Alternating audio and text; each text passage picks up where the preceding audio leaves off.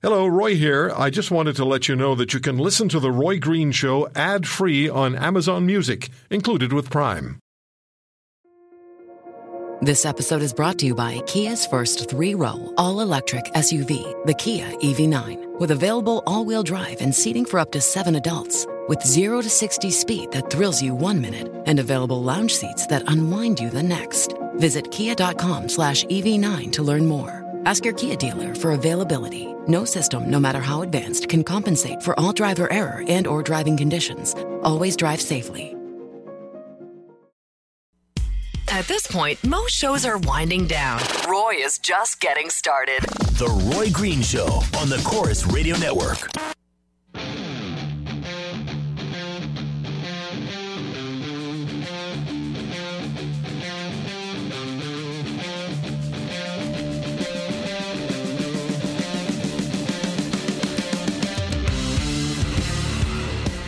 Tomorrow, Kellie Leitch, Dr. Kellie Leitch is back with us, Conservative Party leadership candidate.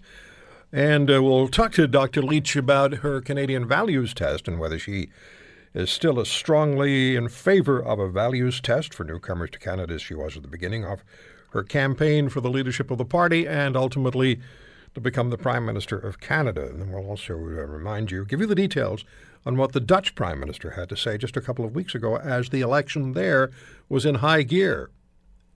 Kellie Leitch has been castigated for what she said and for her Canadian values test. But what she said and what she's proposing is nowhere near, I think, as within the context of the issue, offensive as what the Prime Minister of Holland said. But he's not being criticized by anyone that I've been able to identify. So we'll talk about that tomorrow. Aidan Coban has been sentenced to 10 years and 8 months imprisonment in Holland for the cyberbullying and the blackmailing of Amanda Todd from British Columbia. Also 33 other girls and 5 men. Remember, it seems like yesterday, that we first heard about Amanda taking her own life. And as the story developed, we asked ourselves more and more, who's behind this? Who's behind terrorizing this 15-year-old? And you look at this Aidan Coban, well, let's just say I don't think he's in for a good time in prison because they don't particularly like individuals like him who are sexual predators of kids. And when his prison sentence in Holland is up, Canadian police will be there waiting, looking to extradite him to Canada because he's to face charges here. And I guess I can say it now because he hasn't been, he's not in court here, but I hope we actually hand out a longer sentence to him than the Dutch did. Carol Todd joins us on the Roy Green Show, Amanda's mom, and we've talked many times over the years. Carol, thank you for coming on. I can only imagine what a week it's been for you, but there has to be some relief at the Dutch court's decision. Thanks for once again inviting me onto your show, Roy. Yes, I've been describing it as relief and satisfaction in that part of this journey, this story. It's always, you know what, it's been a long one because you and I first talked probably back in 2013, and we've been talking about cases like this and Amanda's story and others, right? But it just, to me, it's something that has moved forward in the case of, cyber crimes and cyber crimes against young people. And you've been so intent on helping young people and trying to alert parents and alert kids to what is out there. And you've done that nonstop through Amanda's Foundation, through shows that we've had on the air. I remember a young man who was being bullied in British Columbia. You worked very hard on arranging for him to have a really great time in Ontario, meet the Blue Jays. And so thanks for everything that you do. But was there ever a time, Carol, where you wondered whether the day would come where this individual whoever he was going to be initially, we didn't know. And then he fought it, and it's been ongoing for some time now. Was there a time where you doubted that this day would come where this Coban, would actually be sentenced to a significant period of time in prison? Well, when it all started back in 2010, and up to, hearing about it in April of 2014, when the RCMP released the news that this person had been charged, all I could think about was, this happened to Amanda, and she was bullied online and offline by peers who victimized her, and that was all that I was thinking about at the time. And this just added another component of the online predatorship of others. But you know what? Amanda's story just started my way of thinking and got me into looking at it in a different way and looking at it more. And I realized how worldwide and global these victimizations are, like all over the place. And if my thinking is by using Amanda's as a real life story to push on that awareness and education to children, young people, families, and communities, it just goes on, right? Then this is what needs to be done. And I have, it's a choice for me, of course, and I'm totally 100% okay with being a voice as much as I can to making sure these things just we can decrease, we can eliminate, we can get rid of these situations, right? You said something that is so true, that their borders don't matter. These individuals just use the internet, and the internet has no borders, and the predators are ultimately completely evil individuals, and the kids are so vulnerable. So you put together a combination of evil and vulnerability, and inevitably and invariably they're going to be victims. And so knowledge, understanding, and parental interjection, and also peers just warning their friends about what's going on, so critically important. Oh, definitely. And the young mind isn't mature enough to realize situations. They think at the moment, but we do have to continue, just because that's the way their brains have developed, right? Are developing. We can't stop and say, oh, well, we're not going to talk about it. We have to talk about it, just like we continue to talk about drinking and driving and the MAD organization and sexual health, and we have to talk about exploitation and what goes online, because technology is all around us and it's not ever going to disappear. It's only going to get more advanced and possibly more complicated for general users. So there's a whole bunch of things to learn, and we just need to put reminders out there of different areas and guide parents, right? We're guiding parents to what they need to talk to their young people about and why it's so important. Carol, Aidan Coban was convicted of online harassment of 34 girls and 5 men. Have police shared with you whether his approach was generally the same? Unfortunately, I can't talk about those details because we're still waiting for Amanda's trial. What I can share is that, he did have 34 young victims and possibly, many more out there. And you have to look at how he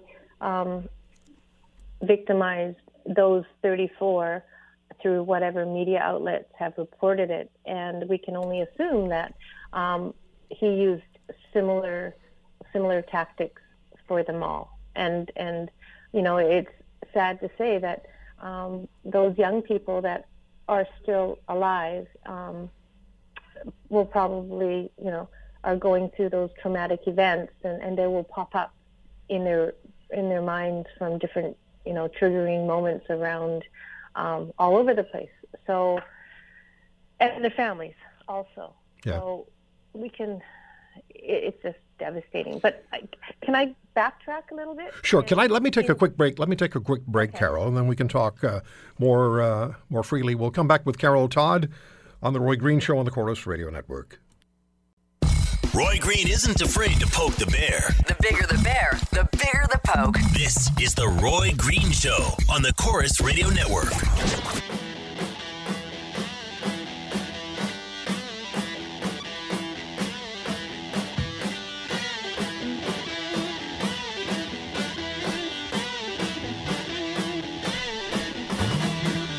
Next half hour, it's Catherine, Linda, and Michelle and Beauties and the Beast. We got a lot to talk about today. Carol Todd is with me, Amanda's mother, and the website is amandatoddlegacy.org. You have done, and you continue to do so much for young people to help them avoid the kinds of traps that were laid for Amanda by this Aidan individual, Aidan Coben. But there was something you wanted to get back to, Carol, before we took the break? Yes. It was, in your intro, and you were mentioning the process. The process, like less than 48 hours ago, he was convicted of, 10 years and 8 months, and he will serve that time. But I understand that an appeal process will occur from his defense team based on the technology used. So we'll have to see if that's accepted and how that goes. April 4th, we will wait for the third extradition ruling, whether he can be brought to Canada. I'm not sure if Mr. Coben and his team are going to appeal that because he doesn't really want to come to Canada for a trial. And he does not have to serve all his time until he comes here. It can be really confusing. No, I understand the Dutch justice system is fairly soft. Right, and so what I understand is that if there is an appeal, then as soon as that appeal is over in the courts over there and extradition is approved, then they can start the process of bringing him here as soon as possible after that. Which is absolutely necessary, and which the RCMP have said that they're going to pursue to get him brought to Canada.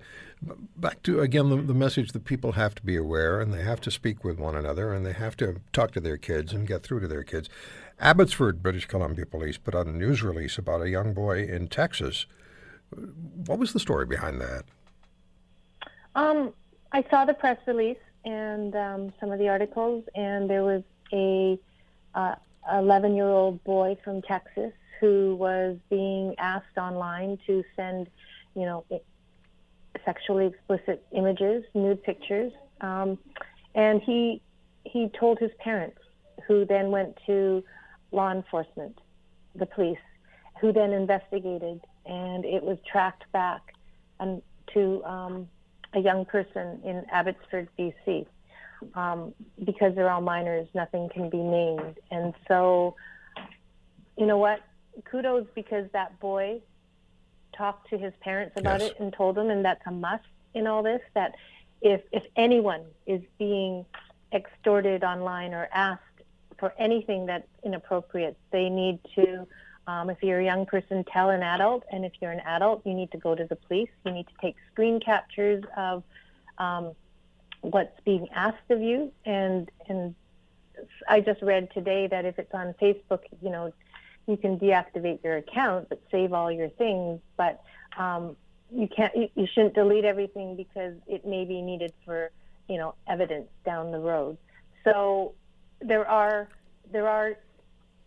changes to the system that have occurred. We may not see it moving as quickly as we want it to, but underneath it all, there are changes. Law enforcement are looking at, reports critically. And as we know from Amanda's case and from this case that came out of Abbotsford and other cases that I've seen and talked to many law enforcement agencies around the world, when they get a case filed, they do look at it, and the message out there to predators is that everything is trackable, right? And so, unfortunately, Amanda's case is high profile, and she has become this poster child of cyber abuse, cyber aggression, cyber violence. I don't tend to call it cyberbullying because I think many kids, many families, many adults think of cyberbullying as, pure aggression. But the cyber crimes that can happen using technology are things that we need to discuss in detail. Yeah, excellent. I'll never say it's cyberbullying again. No, you're absolutely correct, because we tend to use terms that we are familiar with and we're comfortable with, but they don't really apply to the situation. They don't apply in the way that they need to apply in order to get the information spread out. So cyberbullying would have the effect of maybe having somebody say, bullying, I've heard about this before. But if you talk about cyber crime and cyber victimization of children, the way that's going on, I imagine there are people listening to us right now. Somebody in a family has experienced it, or a young person is experiencing it and hasn't talked to anybody about it yet. Well, 90% of all kids aged between the ages of 12 and 18 have some form of device, a technology device that they're using, whether it be a phone, a tablet, a laptop. And so that's 90%, right? And out of that 90%, they say that 50% have been victims of illicit judgment, and illicit judgment can come out back in the forms of cyber abusive behaviors of others, right? And so that's a really high number when you think of it, not just in Canada, but you think of the U.S., you think of, internationally across the seas. It's happening all over the place, but kids need to know that they need to trust their parents or caring adults around them and tell someone, because you can't solve your problems on your own. And then sometimes, like Amanda, she internalized those problems and initially didn't share with any adult. And it turned into, her mental health distresses, which we all know the outcome of that. And so those are the outcomes that we don't want, right? Well, we have to remember the predators can be anywhere and any age. And Carol, in the minute or so we have left, what are the first things that parents should look for? What are the first things that adults should look for in behavior of kids who may be being approached online by the kinds of individuals we're talking about, the predators? Well, when we look at our kids and we look at the distresses they have, we can see signs and changes of sleep patterns, changes of where if they're online, are they hiding what they're doing? Like, are they going into their bedrooms? Are they not talking about it? And you have to have that open discussion about, hey, what's happening online these days? What are your friends looking at? Because I just saw an article today that one of Mr. Coban's youngest victims was 8 years old. And so when parents say, and schools say, we don't need to talk to our grade 4s and 5s about, online safety. Yes, we do. And we can talk about it in different ways. And being an educator myself, there are ways to talk about respect and kindness and behaviors and what you do online or offline as early as grade, age 4 and 5. You just talk about it in different ways. And, you think about all those gaming apps that kids find, and we think that things like Minecraft and Animal Jam and Movie Star Planet are safe, but anywhere that you can have a chat conversation with anyone, you have to know that anyone could be anyone. Right. Carol, thank you so much for joining us today. Thanks for everything you do for families in this country and beyond the country. You've experienced such a tremendous personal loss, and yet you're out there protecting others and protecting the kids, and a lot of respect for you. AmandaToddLegacy.org, right? Yes, it is. We'll talk to you soon, Carol. Thanks for the time today. Okay. All the best. Thanks, Roy. Bye-bye. Bye. So there is good news in the sense that this Aidan Coban has got 10 years and 8 months prison sentence, and the RCMP is waiting for him to come to Canada once his Dutch sentence is over.